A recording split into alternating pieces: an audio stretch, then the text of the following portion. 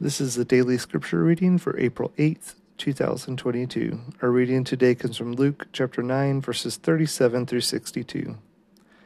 On the next day, when they had come down from the mountain, a great crowd met him, and behold, a man from the crowd cried out, "Teacher, I beg you to look at my son, for he is my only child.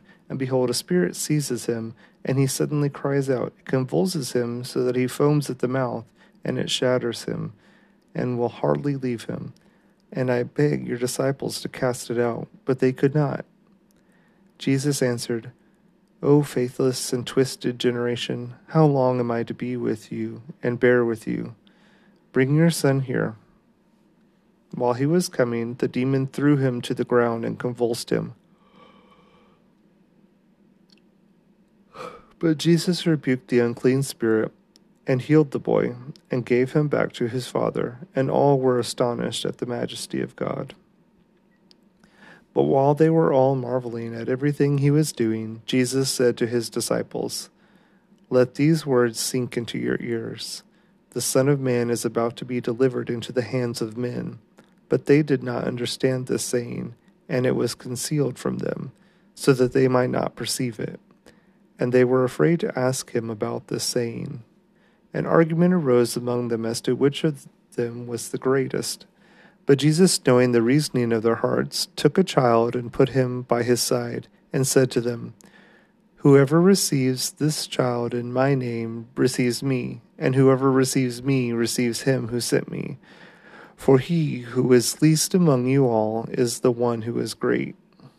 John answered, "Master, we saw someone casting out demons in your name, and we tried to stop him because he does not follow with us."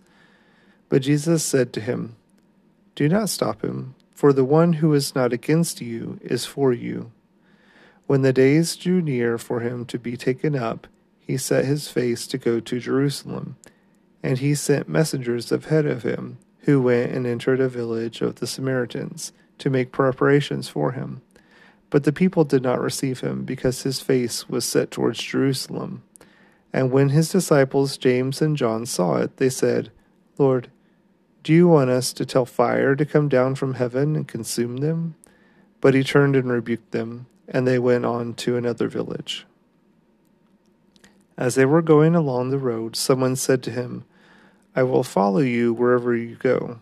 And Jesus said to him, "Foxes have holes, and birds of the air have nests, but the Son of Man has nowhere to lay his head." To another he said, "Follow me." But he said, "Lord, let me first go and bury my father." And Jesus said to him, "Leave the dead to bury their own. But as for you, go and proclaim the kingdom of God." And yet another said, "I will follow you, Lord, but let me first say farewell to those at my home." Jesus said to him, "No one who puts his hand to the plow and looks back is fit for the kingdom of God."